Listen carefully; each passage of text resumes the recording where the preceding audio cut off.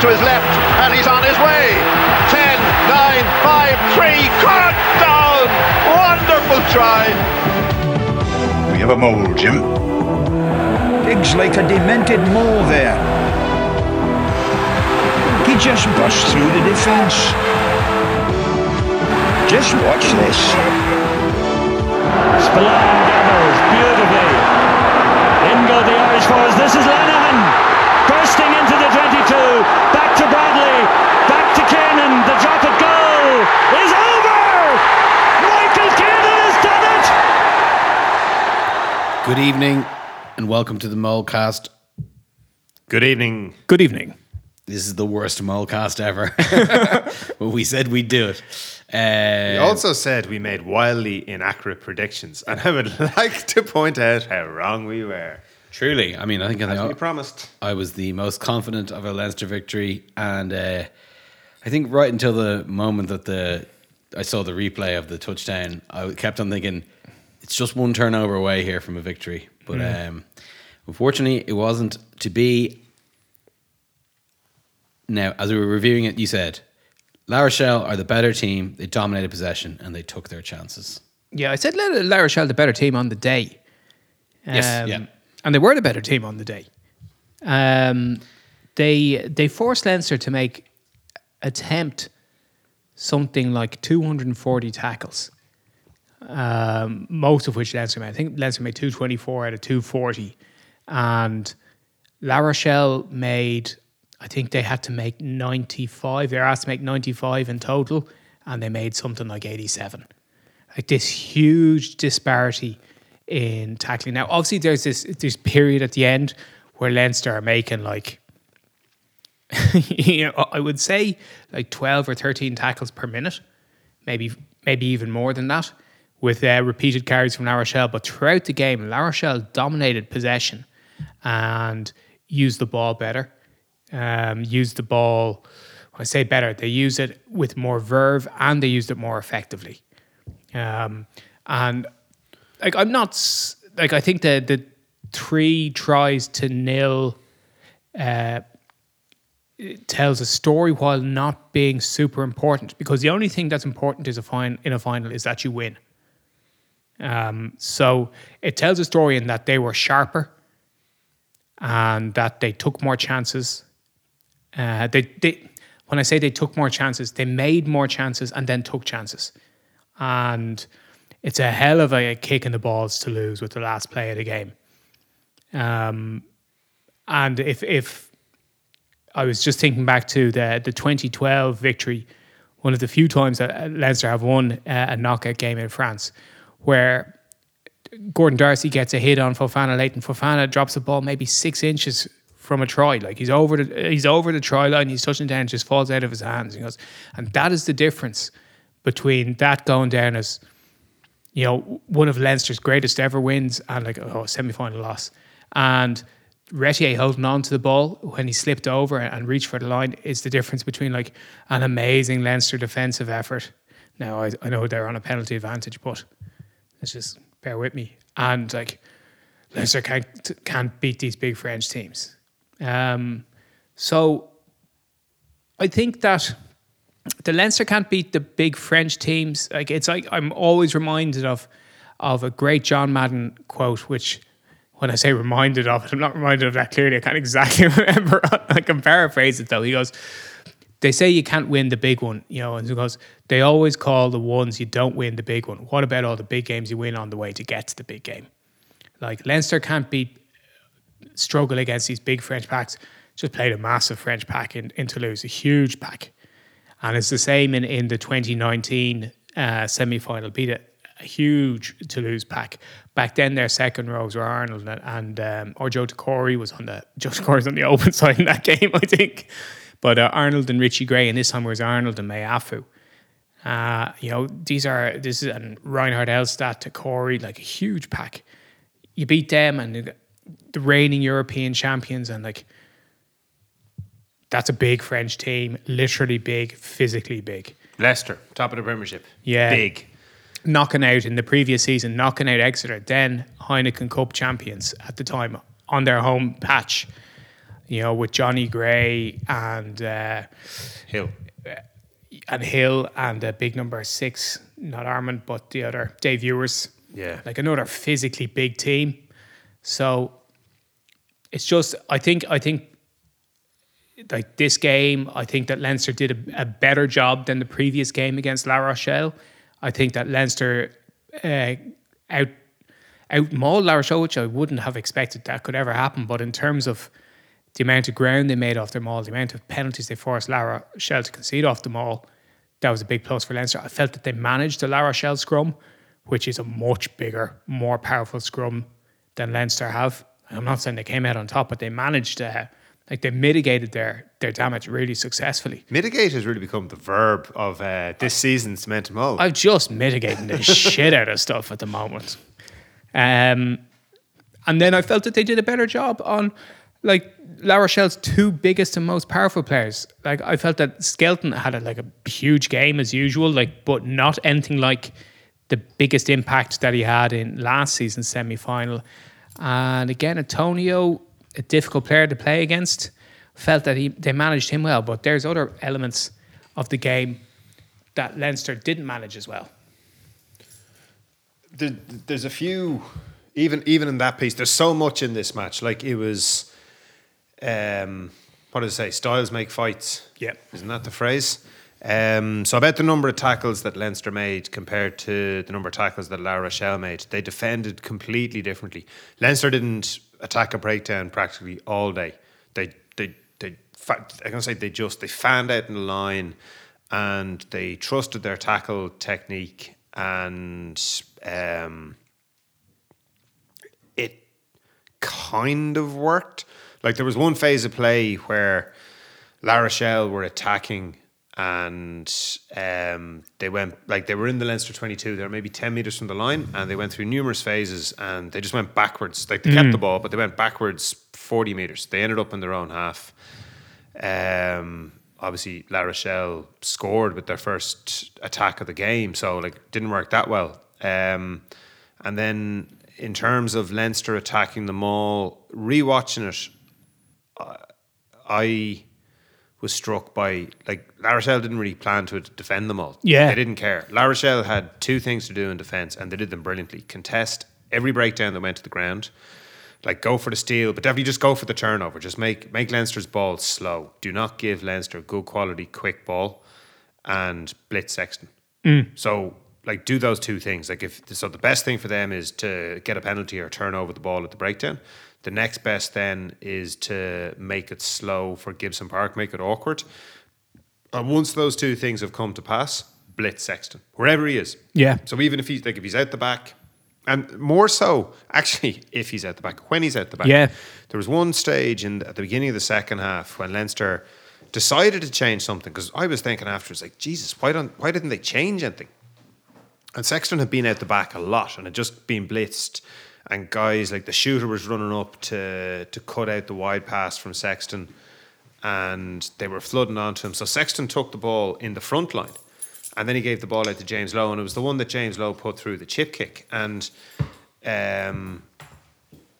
Was it Jimmy? La Rochelle ended up giving away a penalty from that, and it was the one where Rule came across to cover, and I think it was Jimmy or Hugo. I can't remember if it was Jimmy or Hugo kicked the ball into him, and it bounced off Rule, and Leinster got the line out, went through numerous phases, got pick and jam, got a penalty, banged it over, and that came from Sexton being in the front and just doing something different. So, but La Rochelle knew what Leinster wanted to do. They knew what Leinster's game was, and they just went after it. And we're saying before how writing down the notes after the Toulouse match, I had a ball-focused defence, and we're kind of going what does that mean? And my interpretation now is it means blitzing, basically. It means just going after the ball all the time, making life awkward for the ball and taking a chance, because we're talking about how Leinster got past them, they didn't get past them very often. But there was one time where in the first half, Lowe came in from his wing and got on. He got in close to Sexton and he made a short run, and they tackled him. But I don't know whether he offloaded it purposely. I think he did offload it purposely to Sexton looping around, but it was almost like he got the ball knocked out of his hand. But Sexton looped around, and they got the ball out to Jimmy. And Jimmy kicked it over the top, and Leinster put them under pressure. And then there was another one in maybe the end of the first half where Leinster won a maul. Like, La Rochelle weren't that bothered defending it. They just got what damage is going to come of this? And Sheen came off the back and then did a little pass out the back. Oh, of his hands, yeah. again to Jimmy. And Rule had shot up, like just get on the ball, attack this guy. He wasn't expecting the little pass out the back from the replacement hooker. And again, Jimmy scooted. And you're going, if Leinster were able to offload more, they would have caused La Rochelle real problems. So I keep notes when I get to watch the matches back. And one of the things I'd written down, and I just copied the template from that, is defence is like the ball on the ground to slow down and regroup. As an attacking unit, we should work to create the opposite. And I read this and I went, Jesus, it was like it was written for this match. Yeah. But the reality of it is that there's only a few sort of things you can do in a rugby match, and like that's one of the principles. And I think that came from Stuart Lancaster. I think it was Lancaster was being interviewed and he was talking about when you've coached defence, you think of it this way. So then when you're coaching attack, it really benefits you from having been a defence coach, because you're going, well, what did I hate defending against? But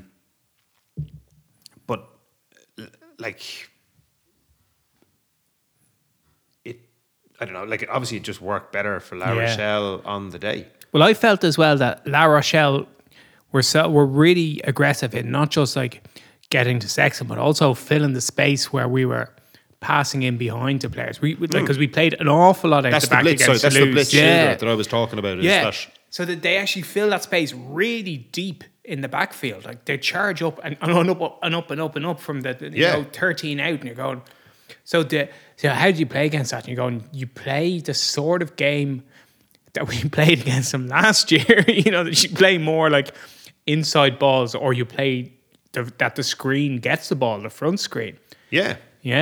So I think we were both saying after the match, all the stuff saying Rog did a great job is right. Rog did do a good job. Rog was the star of that weekend, and he probably thinks so himself. Now he'd never say it, but he must be pleased. He couldn't have done better. So talking about that front ball, there was a pass to Doris, and I don't know I think it was Porter actually ended up knocking it on. It was difficult to know exactly who knocked it on, but it was again in the first half, and Rog put the ball in behind Doris, and Doris knocked it back to somebody. Yeah, to Josh or something. And then it ended up going to Porter, and he kind of knocked it on, but then he regathered, and you're just kind of something definitely happened there, but I don't know who did it. Mm-hmm. But again, you're sort of going, if that pass goes to Doris properly where he wants it, he's through. He's the front man. He's going to break that tackle, and he's going to scamper away. So I have to say, in the duel, and again going back to Rog is a big man for the duel. I thought Sexton had a poor game. Oh, he did. Not a terrible game by any means, but. And for a guy who's been majestic at times, compared to his quarter-final and semi-final, it was unfortunately a step below what he'd been producing. He was imperious in the semi-final. I've rarely seen a better out half performance in the European Cup of any year. And for the first half against Leicester, he was just as good.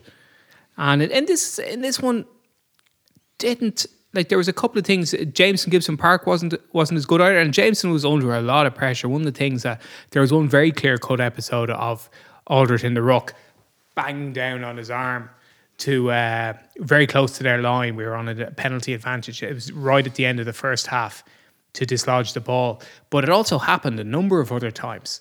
In that the ruck ball was slower. And we weren't able to clear those guys out. They were still able to malinger around, both Skelton and Aldred especially, and Bugarit. and they're able to get their hands on Gibson Park's arms. So a good spoiling tactic. They're in no danger of giving away an intentional knock on, because they're doing like an American football style tomahawk, trying to bang down on the forearm. But some of the Jameson Gibson Park's passing to Sexton was like real back shoulder throws, and then some of Sexton's passing out was quite back shoulder as well. Yeah, I thought Gibbo was good in places. Like his chasing was still really good, and he got a few clearance kicks which were excellent. Yeah. And like a lot of Kiwi scrum halves who come to Ireland, they come over to learn how to kick. And he did as well. And but that's yeah. That's I was the leading joke. to that.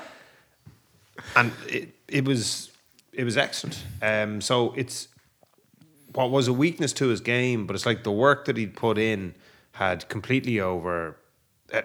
Jesus, like I'm tempting fate here, but like it wasn't like he had these cracks and he papered over them, but under pressure they were stressed. It was no, he's really worked, and it's really got much better.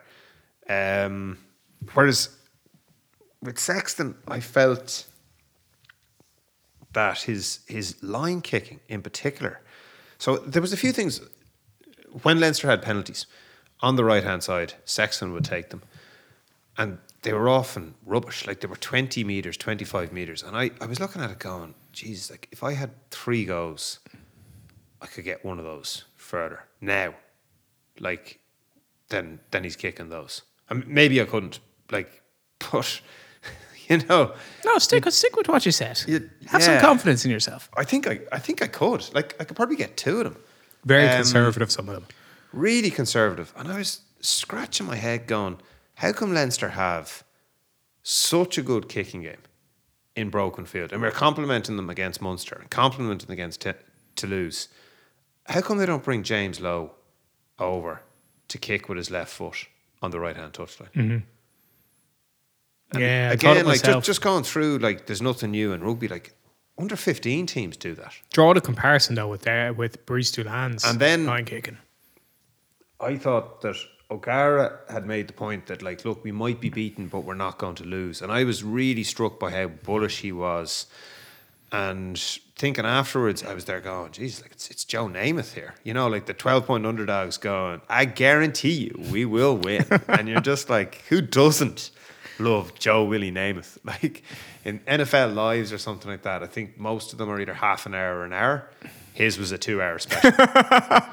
And it was worth every minute. Like he's like, you're just going Broadway Joe, and you're kind of like, you read about Broadway Joe and then you see the footage when you're a bit older and you go, Jesus, the man had charisma. Yeah, like he magnet. just exuded. And like in a city like New York, it wasn't like, oh, you know, he won it for Kansas. And there's only been 3 Super Bowls. Like this is a big deal, but like he won it for New York. And I thought, Jesus, like O'Gara's really talking the talk here. Like he's really confident. And what he just managed to get over to La Rochelle that, you know what, we're going to go for it. Mm-hmm. We're going to swing for the fences. And if it doesn't work out, doesn't work out. And like it was a risk taker's mindset. It was a gambler's mindset. But he was going like, the prize here is big. We're going to suffer death by 1,000 cuts. So Doolan just gets up in the middle of the park and bangs it into the corner. So close that you're going, if he's not in front of 20,000 Frenchmen at that end, this could be dead. Yeah. This could be going back for the halfway line. But he is. So this has gone that side of the corner flag. And it was so high up that you couldn't see it. And nobody was replaying it because it was in France. And you're just kind of going, yeah, of course. You know, such a sweet strike. Like it just, the ball explodes off the bat. And it's just one of those many things that you go, it's the Napoleon phrase, like I love lucky generals, and you kind of go, Jesus, like there was a few things that went for Toulouse, but it's also the Jerry thing, like La Rochelle, it's the ebb and flow of psychic energy that at some stage, like when you're lucky, everything goes for you. And I don't want to make it sound like it was all luck for La Rochelle. They were really good. They had a really good plan. And it wasn't just bluster from O'Gara. Mm-hmm. Like he really game plan, but we get to that. But I was looking at it going, holy God, like his players are swinging for the fences and they're getting them. Yeah. Compared to Leinster's crappy kicks where you're going like.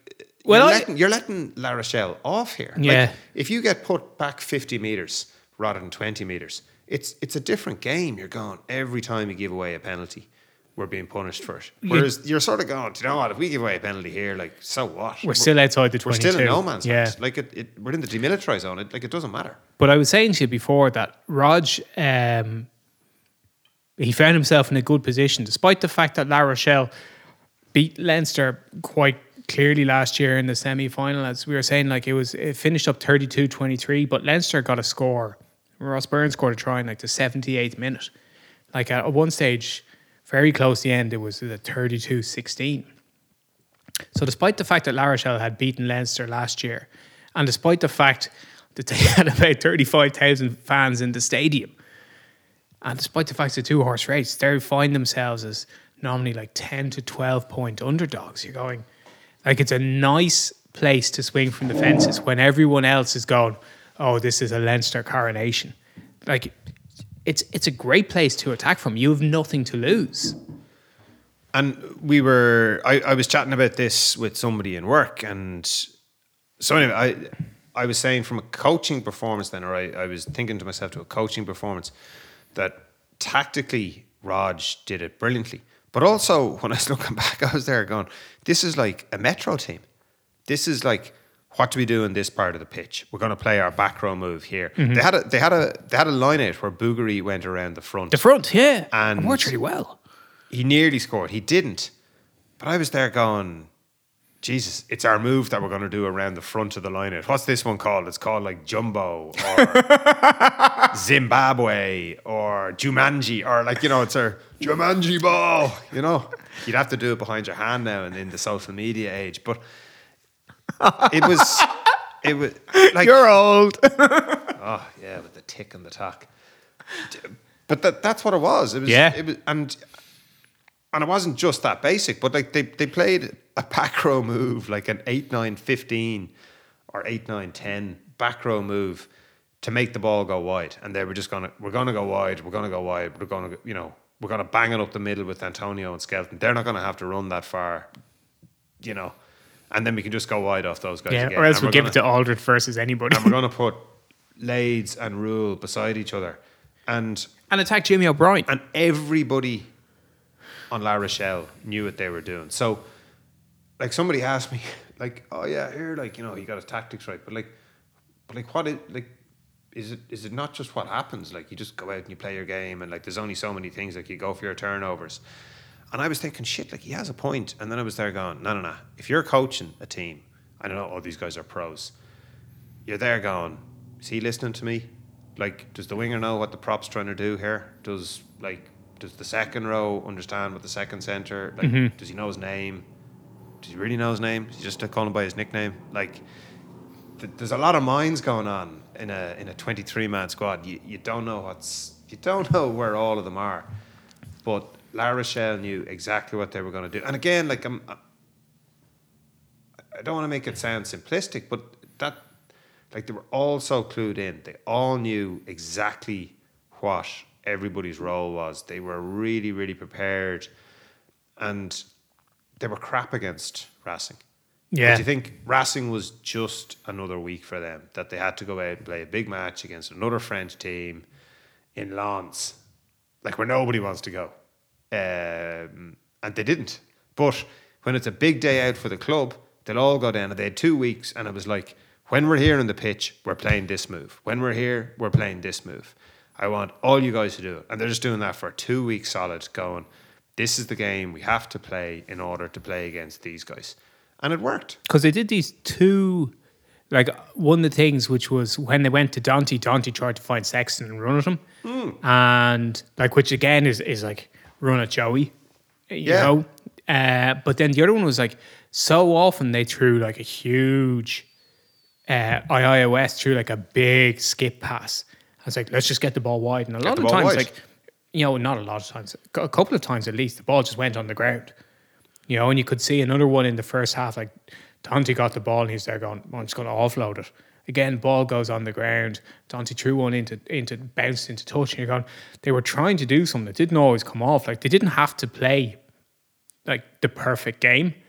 But you could see like this is what we want to do. We want to get the ball really wide. They want to attack down Jimmy O'Brien's wing, and like for the first one, there's a miscommunication / error / good play from Dylan Leeds to get the ball away between, like, not really in the tackle, but between Furlong and Jimmy O'Brien. After that, Jimmy O'Brien defended really, really well. I think they just wanted to go wide. I don't think it was Jimmy necessarily. I think they were going Leinster defend narrowly. Yeah, but James Lowe hardly had to make any tackles, and Jimmy had to make like 11. But they did go to James Lowe's wing. They attacked on both wings. Like they went wide and then they went wide, and maybe it was the fact that they were going wide, going out to Lowe's wing. Difference between left to right passing and right to left passing. Yeah, big time.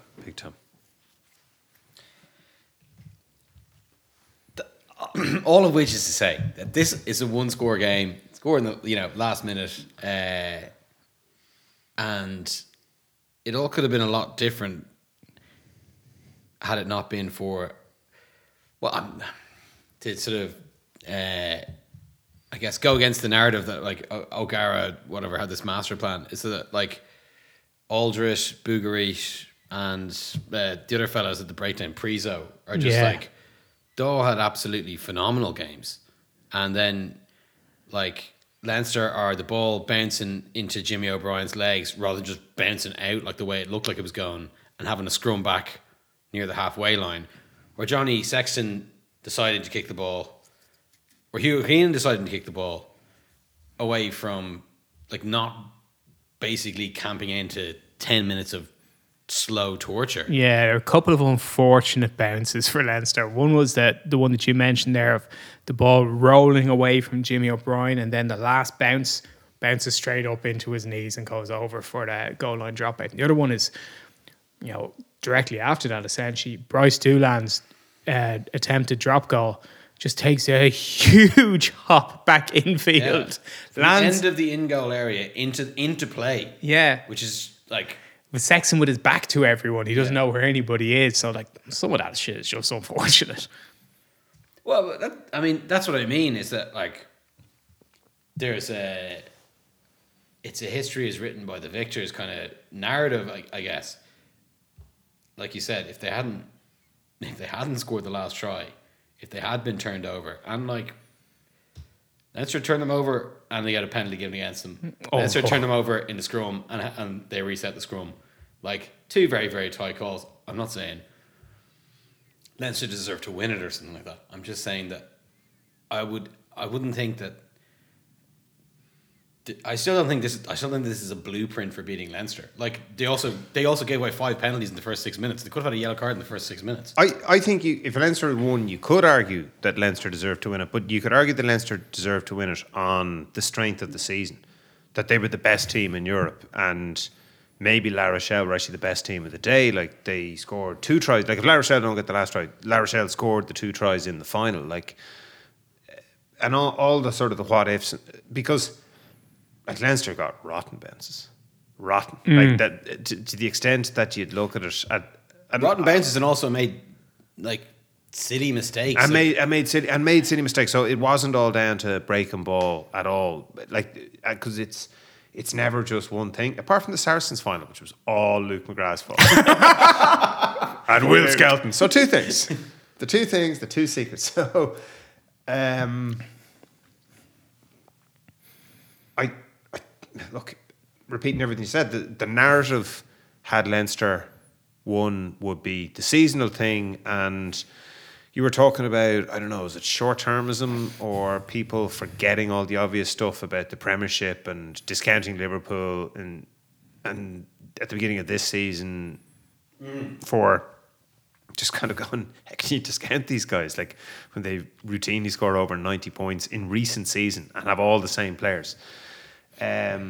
Is that whenever I'd see a Leinster front five with Ross Maloney in it, in any game, I would go, I don't know if they're going to beat the handicap here.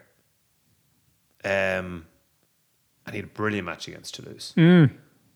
But he's still he's just a small second row who's really, really improved his game. But like he like all the misgivings you would have about him and about Alan O'Connor and about Fionn Wycherley, and then they have a really good game. It's, I told you. And then fucking told you. And you malignant bollocks. Fionn Wycherley is God. Never picture God at 6'4" playing international second zone, 16.5 stone, dripping wet. They just those chickens come home to roost, and you kind of go, look, is he going to be the second row next season? Like, if everyone's fit, is it not going to be Big Joe and Ryan Baird, or is it not going to be James Ryan or Jason Jenkins? Yeah, and you're kind of going. Yeah, like more likely it's going to be one of Jenkins and Big Joe plus James Ryan. Well, that's like, I'm not going to, we can talk about this later because just like Big Kev was, I'm excited. And I don't think like Ross Maloney is the winning and the losing of that match, but he's not. It's. But I'm the same as you. I remember when I started in that. No, I'm the same as you. Like it's like you look down the list of the Leinster team sheet and you're going like,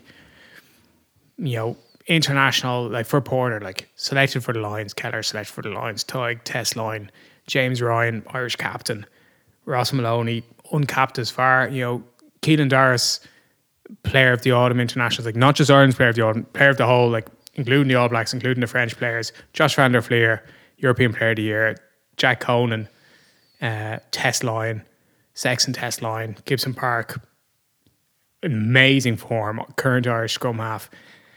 Henshaw, sort of wearing this out, like, but you look at it and you go, like the two guys who you're going like Jimmy O'Brien uncapped, Ross Maloney uncapped, it's a rarity. It's a rarity in the Leinster team. Like most of the rest of the lads are either Lions or like bolted on Irish internationals like James Ryan, Josh van der Fleer, Gary Ringrose. Like the three of those lads have been the Irupa / Rapipity XV, whatever that phrase is. Like they've been Irish, the Irupa Player of the Year within the last four years. Like, so you're talking like super, like you're talking with the absolute elite of Irish rugby, and then you have two lads and who haven't been capped yet. Now Ross Maloney, I think, is still getting better. And when I say that 28, like I think Ross Maloney, his age profile has improved. Really good. Graph is really good. Really good. And Jimmy's had a great season. And I thought Jimmy, apart from like the sort of miscommunication or a bad decision on the Raymond Rule first try, Jimmy was really good in that final. Oh, he had moments like he made his breaks, he put his chip in, he gets this incredible instinctive kick over the top that puts them under pressure. He does a lot of good things. And I remembered where I started with the Ross Maloney point is that had Leinster won, the narrative would be, Jesus, they do so much right that even if they don't play that well or get compromised on the day, because La Rochelle compromised them. Like we did against... They're still good enough to win. Like we did against Racing, in 2018 final. Like that was not... I remember that day, like Shavancy was probably the best player on the pitch. That's scrum half as well. Oh, yeah. Teddy Euro. And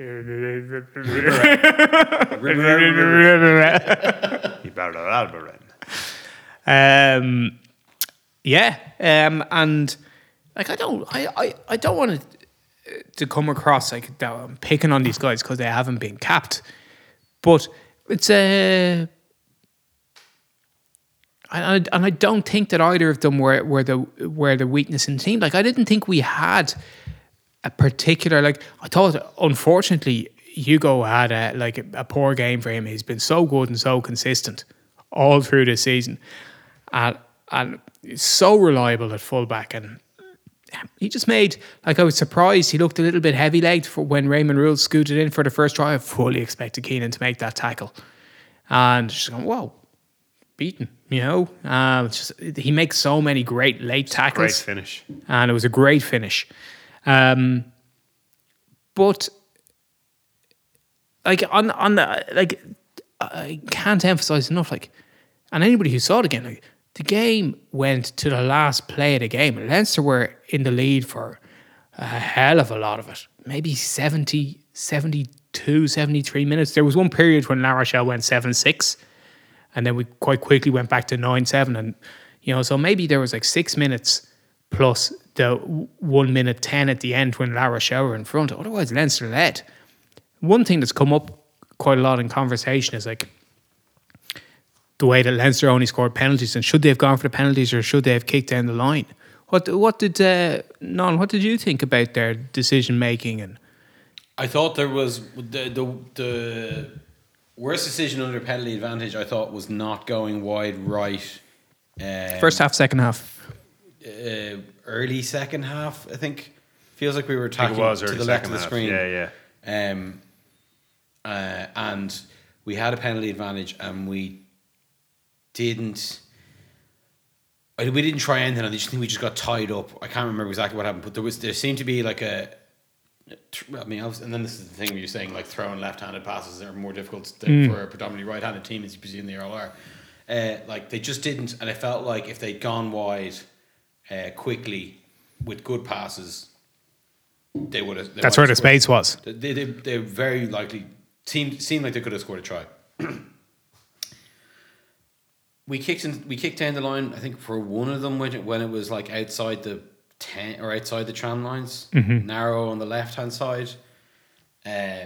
All the other ones we kicked every other one, and I'm just always like, take your points in the final. They were really easy kicks. Yeah, they were all. You got to keep taking the point, and that's why. I mean, it's the whole like, 3 tries to 0 doesn't bother me at all. It's because like they kept on giving away penalties wherever they could, like to stop us from scoring tries, and they should have had a yellow card a lot sooner than they did, if you ask me.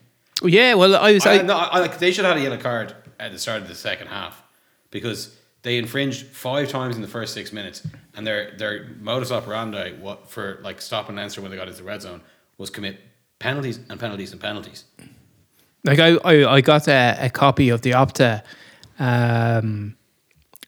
stat sheet from somebody that we follow on Twitter, and it was really interesting. It's a really clear stat sheet. Like Danny Priso was on the pitch for 53 minutes and conceded 5 penalties. Like that's a hefty charge sheet, and that was like I don't think it's like whinging or sour grapes to say it. Like that was like, I don't know if La Rochelle was saying to Danny Priso, sorry, La Rochelle, I called Rog La Rochelle. I don't know if Rog was telling Danny Priso to like side entry into fucking malls. I don't think so. I think there was some just bad discipline. But like it was one of the reasons why Leinster had so little ball, is that like once Leinster got into the red zone, La Rochelle just gave away a penalty. Like as you say, every single kick that Leinster took was within what I call a kicker's box, within the 15-metre tram lines and the opposition 10-metre lines. So it's like roughly 40 by 40 box where you're 90% at. And yeah, 7 out of 7 kicks, 20, 21 points. And those, every one of those, like when you give away that penalty, like that's probably going to get kicked over. It's even awkward to kick for touch from some of those that you're looking over and you're there going, I sort of have to slam this sideways here because I don't want to get any turn on it. I have to kick this like 30, like I'm 5 meters out. I have to kick it 30 meters exactly straight so we can get a 5-yard line out, Yeah, so like it's not that tempting to do it. Sexton would have been able to reach touch. I know it's. I don't want to talk any further though without mentioning Greg Aldrid's name, because we haven't so far, and like we're sort of, there's a fixation with Will Skelton, the Leinster bogeyman. Yeah. Wait until they see Aaron Spicer. And I watched, because you talked about Aldred, and I was like, yeah, like he's playing for France, and he's good. He was superb at the weekend. Brilliant. I was only rewatching it that I noticed that he's wearing a scrum cap, but he's not the only one. And then I saw the other guy was the second row. Lavault. Yeah. And I was like, Lavault ain't doing those things. But Aldrich was brilliant, and brilliant in a way that he went in at scrum half twice, through 2 passes, like in the same phase of play, like to keep the ball moving. He knew that they wanted to go wide and then go back into the middle. And he just threw these passes perfectly. He peeled around the back of the line out, completely squared up, threw a perfect pass. So he had all this sort of finesse and skill work. And then in another phase, he absolutely munched James Ryan to slow down ball for Gibbo. Now, Leinster were getting it back, but he was just like, I'm smashing him, going to tire him out, and I'm going to make life more difficult. And you're sort of going, the guy's enormous, but he's just a really good rugby player. So he's not one of like these freak show dynamic guys, but he gets the ball and he breaks tackles and he just goes, carries, makes yards, sucks in defenders, doesn't make any mistakes. No, he's brilliant. He's a really good line out operator. He's a really good defender. He does lots and lots of things really, really well. And a massive engine. And plays 80 minutes pretty much every single week. And you're looking at it going, you wouldn't swap him. No. I thought he was the best player on the pitch. Yeah, but Dylan Leeds got Heineken Star of the Match, for which he receives 2 cans of alcohol-free Heineken. But Greg Aldred receives a full keg of the real stuff, the stuff that they brew and only sell in Amsterdam, because he was the best player on the pitch, quite conclusively. Even better than Will Skelton, who only drinks children's blood. Looking forward, in 3 different terms: the end of this season for Leinster, next season for Leinster, and our horrible exit to France in the 2023 World Cup. Do you think? Do you think there? Do you think Leinster can lift themselves for the rest of the season? It's funny because Ulster had a heartbreaking loss against Toulouse in Ravenhill, and then they had the chance to right those wrongs against Munster, and they came out super flat. And Munster turned them over relatively easy on a Friday night up in Ravenhill. So it can go wrong, Like I would look at Leinster and think that they're playing Glasgow in the RDS Saturday in the quarterfinal. Glasgow have obviously had a week off, and Leinster's frontliners have had to make like 250 tackles. But on the other hand, there was players who didn't play the full game for Leinster, like Cian Healy, Rhys Ruddock, Joe McCarthy. Go on. There was a player who didn't play any of the game, didn't kid out. And if I was Leo Cullen, I'd have him in my office. Because I was sort of going, like, do you address the whole squad and do you try to rally everybody? Which you have to do. Mm-hmm. Or is that your strategy? Or do you pick certain players and get them in and choose your words? And do you get the other guys in units and do you bring your senior players in? My focus, personally, would be QB1. I would bring Harry in and I'd say to him, you have a chance to get yourself on the plane to New Zealand if you go out and play like a pro. Yeah. Don't do it for Harry Byrne. Do it for the squad. Manage this team because your brother stank in a big match. Oh, having had such a good season, it just went wrong for him. Yeah, he had a tough game. You know what? Johnny had a bad match, and Johnny's going to go anyway. You have the chance here to get yourself the last 3 matches of the season at the knockout end before the squad is picked. You can be the star. I thought you were going to say Larmer there. And but the thing is, and Larmer's another one. Yeah. But like the reason you do it to him as well is like QB1 thinks he belongs there, and that is huge. He's there going, I'm glad somebody else finally sees this. And he, that's enough. Well, it's not enough. Do you know what I mean? Like, that's Ross and Carol Kelly stuff. Like, he could actually do it. Like, he's fit really now. good. Yeah. So, look, it's like, had they won the match, they would have gone on the piss for the week. You know what I mean? Like, so it's a difficult job either way. Yeah. But I do think there's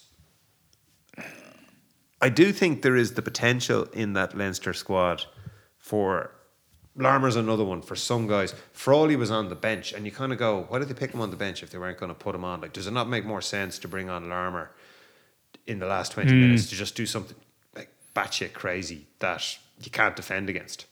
You know, we're going to defend like all of these breakdowns, and now we're playing against this like dancing dervish. That's like, what can you do? Yeah. But like maybe that wouldn't have worked out at all. But Larmer is another one that could just have a great game, and there's enough there in Leinster. I think it's very difficult for them to pick themselves up, but maybe they get over it much quicker than we give them credit for. Not like over, but maybe they just sort of go, that was the worst match of all time. But you know what? Like, now it's Wednesday and like we're playing on Saturday. Great. Yeah. Longer term. Oh, longer term, I'm so positive about Leinster, and like I was looking at the age profile of the starting pack. Like the average age is under 27 of that starting pack. There's 2 30-year-olds in the team. Jameson Gibson-Parker was 30 earlier this year, and Sexton is 36. And the rest of them average age again under 27. Like, it's a team built to last. You had Joe McCarthy coming on, his second-year academy player, turned 21 last year, coming on for the last 5 minutes. Joe McCarthy in the academy has played in Heineken Cup, quarter-final, semi-final and final. Like, he's a fairly good chance, I think, of going to tour New Zealand. I think he's a pretty good chance. I would say 60-40 at this stage. You're going, as a second-year Leinster academy player who missed the guts of a year basically with COVID. You know, not that he had COVID for a year, but like nobody played rugby for a year. And like that second row it's a position which, you know, essentially because we've had to play against that big bully Will Skelton for 3 out of the last 4 years, like its second row is like the sort of has become like, this is Leinster's position of need. And then, you know, they're bringing in this big unit, Jason Jenkins from Munster.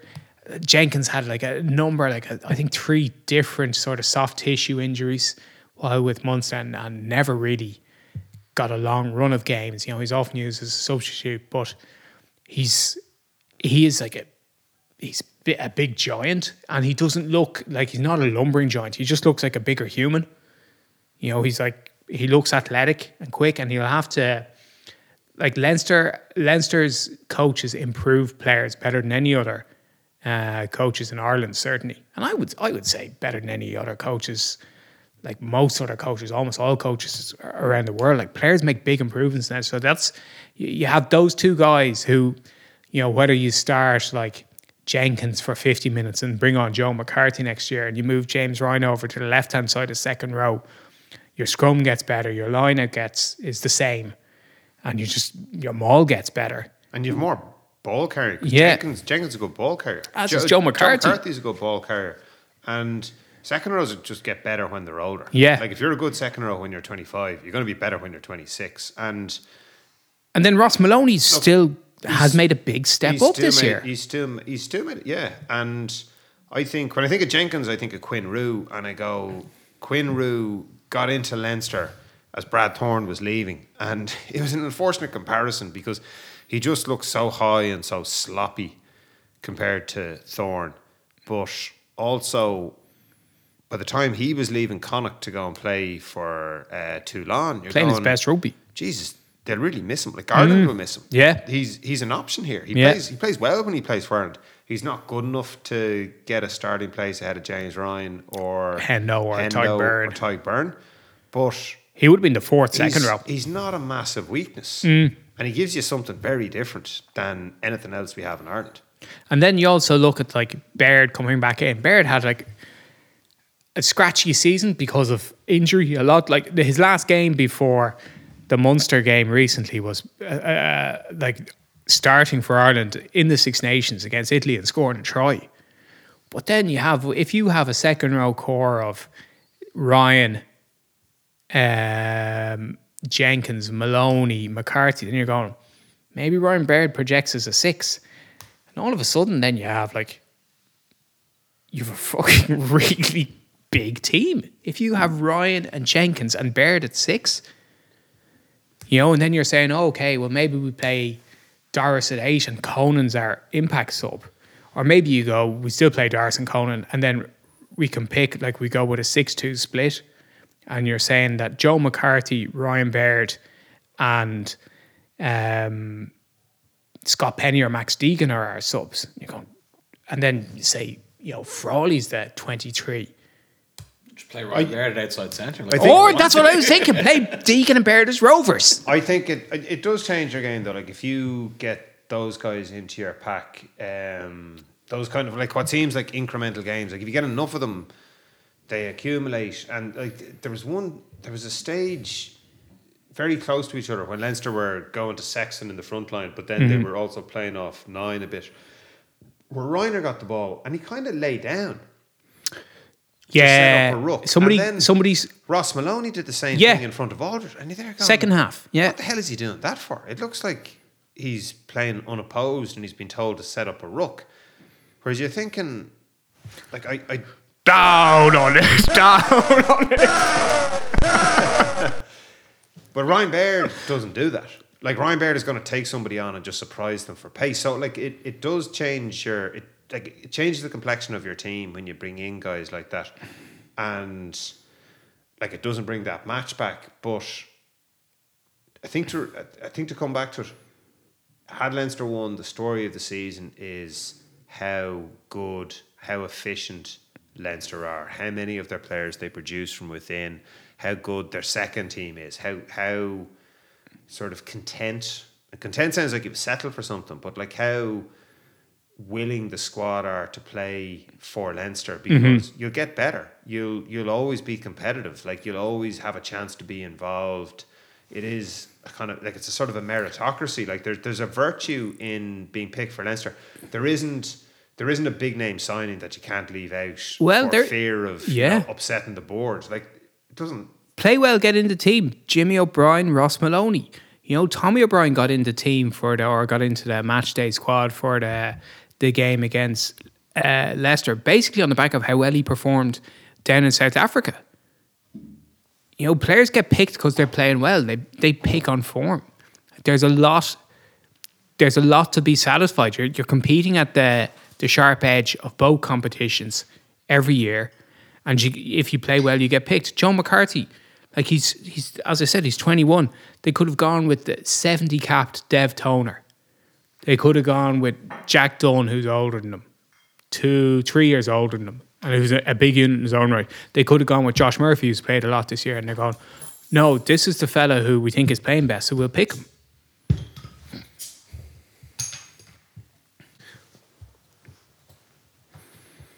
So next year, the final is in Dublin for the first time in 10 years, and before that, it was another 9 or 11 years before that? No, 10 years. So it was 2002, 2-3, and then 12-13, and now it'll be 22-23. Now, originally this final was they were trying to get it into Hotspur Stadium, which I'd sort of like to see. It's an amazing stadium. But then on the other hand, I was... Hotspur Stadium after Marseille in France, after Twickenham in England, after Ashton Gate in England, after James's Park in England, after Bilbao in Spain, after Murrayfield, after Lyon, after Twickenham. Yeah, so that's the EPCR finals. The ERC were very happy to turn to our Welsh hosts, and everyone loved going to Cardiff. It's a great place for a final.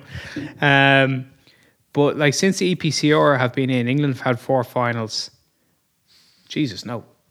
Oh yeah, England have had 4, and they would have had a 5th if they'd got Hotspur. They only dropped out of Hotspur Stadium for really recently. That was the only reason Lansdowne Road got it.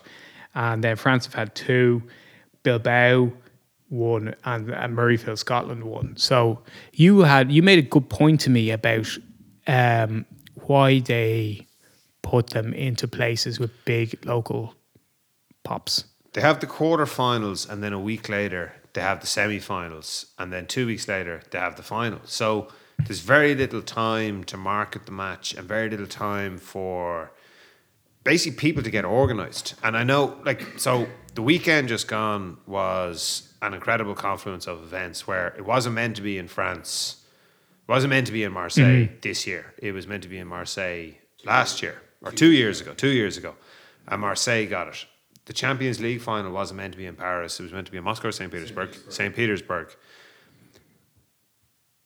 The French Open was supposed to be Roland Garros.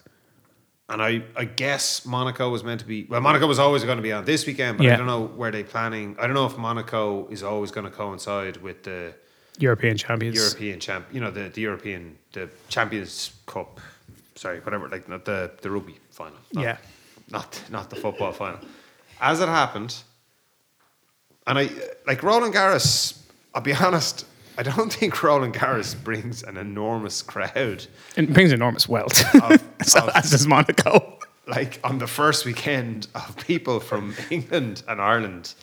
Jones is starting out. Let's go to Roland Garros. To watch the army of racket players that we have. But it brings loads of people to watch the Grand Prix. And it brings loads of people to watch an English team who are one of the two biggest supported teams in Ireland. So if Man United were playing, maybe more people from Ireland go to watch. Maybe. Don't think so. But the top two is Man United and Liverpool by a distance. And obviously from England as well. So it was really hard to get to Marseille. It's hard to get anywhere from Dublin at the moment. Sorry, hard to get out of Dublin. There's tales of... So I got onto that from the short turnaround time. So if you're a tour operator... You say, we'll sell the tickets, we'll sell the package, and we'll sort out all the logistics. The tour operator couldn't get a slot at a Dublin airport on the short notice. They're renting planes, because of COVID, they're renting planes from wherever they can find them. Bulgaria was one of the ones I heard. So you've got to get that combo of a slot and an aircraft in order to get people out. They had to go down to Shannon to fly them out. Yeah. So you have those challenges because of the staging of the tournament, and there was a confluence of events. But if you have it in England or France, the chances are there'll be somebody there. But the definite is it's a huge population centre. Sorry, what I say, the chances are that there'll be a domestic team in the final. If you're playing in England or if you're playing in France. More likely if you're playing in France. But if you're playing in England, there's an enormous amount of routes into London. And I know that one of them was up in Newcastle, and you kind of go, that was weird. It's not that easy to get to Newcastle. It's miles away from anywhere. Whereas if you host it in Twickenham, you can always get there. So you don't need to... And there's much bigger population centres. So people can just walk up and go to it, and it's a much smaller percentage of people that you need to fill the stadium than there is in a small population centre like Ireland or in Scotland. So I think that's very important, but then the knock-on effect of that is... Yeah, I'd counter that and not counter it, but the knock-on effect of it is that essentially was a home game for La Rochelle. There's about 35,000 people there, because you can just wake up in the morning. That game wasn't sold out. You could wake up in the morning in La Rochelle, not even have to leave particularly early. And I know they were giving out previously. Rogers giving out about playing in lawns, and now it's a 7-hour journey from La Rochelle to Marseille. You're going, yeah, but you can get up in the morning. Get into your car at 8 o'clock, not even have to leave early. Get same time you'd leave for work. Drive down to Toulouse, have lunch in Toulouse for 2 hours. Order your ticket on your phone, and then drive down to Marseille, and you'd be at the game. And the idea that a 7-hour drive, and that's if you own otherwise if you're a La Rochelle fan, you could just jump on one of their buses or jump on one of the trains. It does have a knock-on effect. I've been to see Leinster play a lot of times in France, and I don't go to them anymore because every single time we've gone, we've lost. And that's group stages, quarterfinals, semi-finals. And And like it is hard to get a win in France, and it's hard to play your best. Well, talking about travelling around France, I was in Biarritz in the summer of 2007, and Biarritz got to the semi-final in Bordeaux playing against Stade Francais. And I said, well, I'm going to this. So there was 2 sort of supporters clubs in Biarritz. There was Les Amis de Bordeaux, or Les Amis de Bio, and there was Aupa Bayo. So you couldn't get a ticket with Les Amis. And so I said, well, I'll get a ticket with Aupa. And Les Amis, the deal was 3 o'clock. And at 3 o'clock, 4 buses turned up, all driven by rugby men. All Les Amis get on, and they were all blokes in their 50s and 60s. They were all proper club men. All retired, because it's France. Yeah. But all, like, you know, finished their 35-hour week, or if they weren't finished, they were just going anyway. And they all just got in their bus, and at 5 minutes past 3, the 4 buses just went off like this. At this stage, like, Aupa, their buses hadn't arrived, and they wouldn't arrive for another 40 minutes. So I got on one of the buses when it eventually arrived with everyone else who was, obviously, and it was just a big day out for the town. It was like everyone was going, and I was sort of going, Jesus, this... Like, I was putting 2 and 2 together going, these kind of rugby fans, but, like, not really. Like, there might be a few, but, like, the big thing is the whole town is going. Like, it's a Friday. I'm not going to be left here when there's no one else in Biarritz. Like, All the stuff is shut. Everything's shut, you know, like, no one's working here. Nothing's open. And that's how you get it. Like, so, Lara, I'd be really interested to know how many buses La Rochelle had gone down from the town. And I'd be interested how many of those were full of guys who, and I know it's a very well supported club, wouldn't have gone to another 2 rugby matches that season. But you know, like we've said this before, that the place of rugby in France is like it's not like the place of rugby in Ireland. It's more a combination. Like it's like in the south, I know La Rochelle's on in the south, but like it's the big sport. In the south, it is the big sport. It's bigger than soccer in the south. You know, apart from maybe Marseille, actually. But like it's a big community sport. And it was like I saw some images and videos of the reception they got today, and like literally the whole town is out around the port. It looks fucking amazing. I think it's only fitting to round up this talk about the European Cup with a quote from Greg Aldrich, and it was given to Thornley in the Irish Times, so I'm just going to read it directly. He's talking about starting off rugby in Gers, an area west of Toulouse. He's talking about his brothers, and he goes, when you were in the southwest of France with the father who plays rugby, you automatically go to rugby when you start sport when you were young. I started rugby and met some incredible players and friends like Antoine Dupont, Anthony Gelonche, Pierre Bougory, a reference to his current teammates in the national team, and in Hooker Bougory, a player who will also be in the colours of La Rochelle this evening.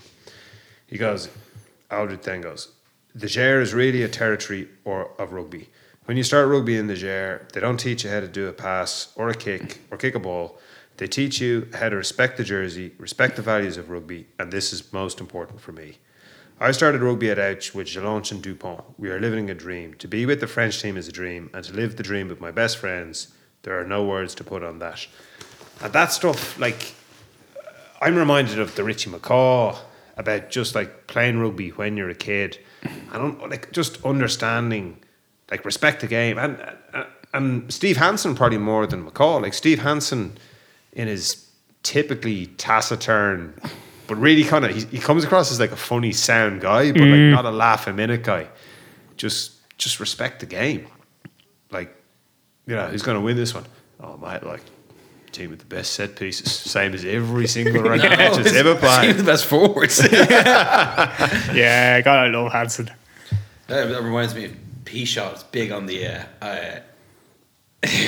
this kid taught me how to leave. Yeah, you know, I don't know. I find that like there's a lot of sort of sneering on Twitter of rugby values and stuff, but then you have guys like Aldrich who's like at the absolute sharp end of the professional game saying that McCall would have said the same thing. Hansen said the same thing. Like, it depends on what you believe in yourself, you know. And like you see, La Rochelle have players from Argentina and Australia, don't forget him. Samoa, and Australia, New Zealand, Fiji. But you see that they've all bought in. They've all bought in. When, like, I think bought in comes from poker, but they all believe in the value of the club and what they're trying to do together. And it's like, it's. I wouldn't say I feel happy for them because I'd rather Leinster one, but I certainly don't begrudge them. Absolutely not. No, I think maybe might be belaboring the point. I think the top 14 is fascinating because it is the equivalent of the Premier League in rugby, but it's bound together by a salary cap, in that there are lots of mad rich people pouring their money into it, but there's only so much money they can spend on it. And as a result, there's sort of this like bubbling of between like probably 9 or 10 of the teams every year can get into the playoff systems, and then a couple of them are getting hammered down the bottom. I don't think it is the equivalent of the Premier League. I think it's the equivalent of the old First Division. Completely agree with the First Division. Sheffield Wednesday or Norwich could make a challenge, or if you or wind, Nottingham Forest, or if you wind it further, if you wind it further back, Forest or Villa could win the league. They probably won't because Liverpool are deadly, and Liverpool are to lose, or certainly late 70s, early 80s. Liverpool are to lose, but could be any one of those teams, and I think that's the beauty of it. And you see, I watched the Challenge Cup final as well. And I was so fucking up for Leon. Like, as much as I was up for Leinster, I was really I fucking hate Toulon. And like, Toulon had knocked out Saracens playing it in Felix Mayol. I've been to the Felix Mayol a couple of times, and it is a febrile / raucous atmosphere. And Toulon fans are a lot of pricks. They're some of the worst fans I've fucking met from anywhere. So they played a great game. Welcome back there next time. Go fuck yourselves, Toulon. And I actually like the stadium as a thing. I like that crocodile-shaped stand. But the Toulon look amazing against Saracens, I was thinking. And they have a team full of like Etzebeth and Parise, Ches and Colby. Like, it's trying to get back to the old Toulon of just like illicitly breaking the salary cap and like fucking buying all the best players in the world. And Leon hearted the fuck out of the game, and like one running away with it. Just a load of big-hearted lads, and they hadn't won anything since like 1932. I'm just thinking, like, fucking 1932. Like, when we were lads, like, that was still long ago. That's 90 years ago now. It was amazing. They live in the gastronomic capital of France. They'll all be 2 stone heavier by the time pre-season starts, and they will enjoy every single Tau Fafanua played for them. The 2 Tau Fafanua brothers 4 stone heavier. Oh Jesus, your man! Like, Roman the second row went the full 80. He is like they play like for their club. Big, real heart in their sleeve effort. They had a Georgian winger who picked up a Georgian winger. Wrong if you get a Georgian winger. He was fucking great. He's a nipper, and he picked up Etzebeth. Literally picked him up, carried him back 5 meters, and like fucking dumped him on his hole. And in the next one, Etzebeth came in with a filthy clear out, which like Austin Haley divides people, and he brings a lot of shit that he gets on himself. But he's like, oh, what a cheap shot, what a dirty cheap shot. He should be walking. It was great because like the camera couldn't pick it up because the 2 angles that the French guy showed, like, he was both completely hidden, but he nailed your man. Your man had made a tackle and was lying with his back to Toulon, and Etzebeth came in and fucking drilled him in the back of the head and the neck, but bound. But it was like, he was already on the ground, so like, why hit him? And it was because he got dumped in his hole like 30 seconds before. And your man was fucked. Like, he was wandering around and like they couldn't take him off. Well, he wouldn't go off. But it was like, he like big heart, you know, and I was delighted for Leon to win. And let me just say it again, fuck Toulon. I can't wait to play them in Dublin in the final next year. Fucking hammered.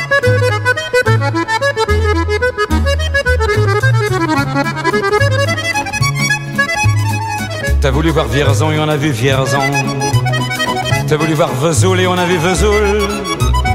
T'as voulu voir Honfleur et on a vu Honfleur. T'as voulu voir Hambourg et on a vu Hambourg. J'ai voulu voir Anvers, on a revu Hambourg. J'ai voulu voir ta sœur et on a vu ta mère. Comme toujours. T'as plus aimé Vierzon, on a quitté Vierzon. T'as plus aimé Vesoul, on a quitté Vesoul. T'as plus aimé Honfleur, on a quitté Honfleur. T'as plus aimé Hambourg, on a quitté Hambourg. T'as voulu voir Anvers, on a vu que c'est Faubourg. T'as plus aimé ta mère, on a quitté ta sœur. Comme toujours. Mais je te le dis, je n'irai pas plus loin. Mais je te préviens, j'irai pas à Paris. D'ailleurs j'ai horreur de tous les flonflons, de la valse musette et de l'accordéon. T'as voulu voir Paris, on a vu Paris. T'as voulu voir Dutron et on a vu Dutron. J'ai voulu voir ta sœur, j'ai vu le Mont Valérien. T'as voulu voir Hortense, elle était dans le Cantal. Je voulais voir Byzance et on a vu Pigalle à la gare Saint-Lazare. J'ai vu les fleurs du mal par hasard. T'as plus aimé Paris, on a quitté Paris. T'as plus aimé Dutron, on a quitté Dutron. Maintenant je confonds ta sœur et le Mont Valérien. De ce que je sais d'Hortense, j'irai plus dans le Cantal. Et tant pis pour Byzance, puisque j'ai vu Pigalle et la gare Saint-Lazare. C'est cher et ça fait mal au hasard. Mais je te le redis, chauffe Marcel, chauffe. Je n'irai pas plus loin. Mais je te préviens, caille, le voyage est fini. D'ailleurs j'ai horreur de tous les flonflons, de la valse musette et de l'accordéon. Chauffe. T'as voulu voir Vierzon et on a vu Vierzon. T'as voulu voir Vesoul et on a vu Vesoul. T'as voulu voir Honfleur et on a vu Honfleur. T'as voulu voir Hambourg et on a vu Hambourg. J'ai voulu voir Anvers, on a revu Hambourg. J'ai voulu voir ta sœur et on a vu ta mère. Comme toujours. T'as plus aimé Vierzon, on a quitté Vierzon. Chauffe. T'as plus aimé Vesoul, on a quitté Vesoul. T'as plus aimé Honfleur, on a quitté Honfleur. T'as plus aimé Hambourg, on a quitté Hambourg. T'as voulu voir Anvers, on a vu que c'est Faubourg. T'as plus aimé ta mère, on a quitté sa sœur. Comme toujours. Chauffez les gars. Mais je te le redis, je n'irai pas plus loin. Mais je te préviens, j'irai pas à Paris. D'ailleurs j'ai horreur de tous les plans de la valse musette et de l'accordéon. T'as voulu voir Paris, on a vu Paris. T'as voulu voir Dutron et on a vu Dutron. J'ai voulu voir ta sœur, j'ai vu le Mont Valérien. T'as voulu voir Hortense, elle était dans le Cantal. Je voulais voir Byzance et on a vu Pigalle.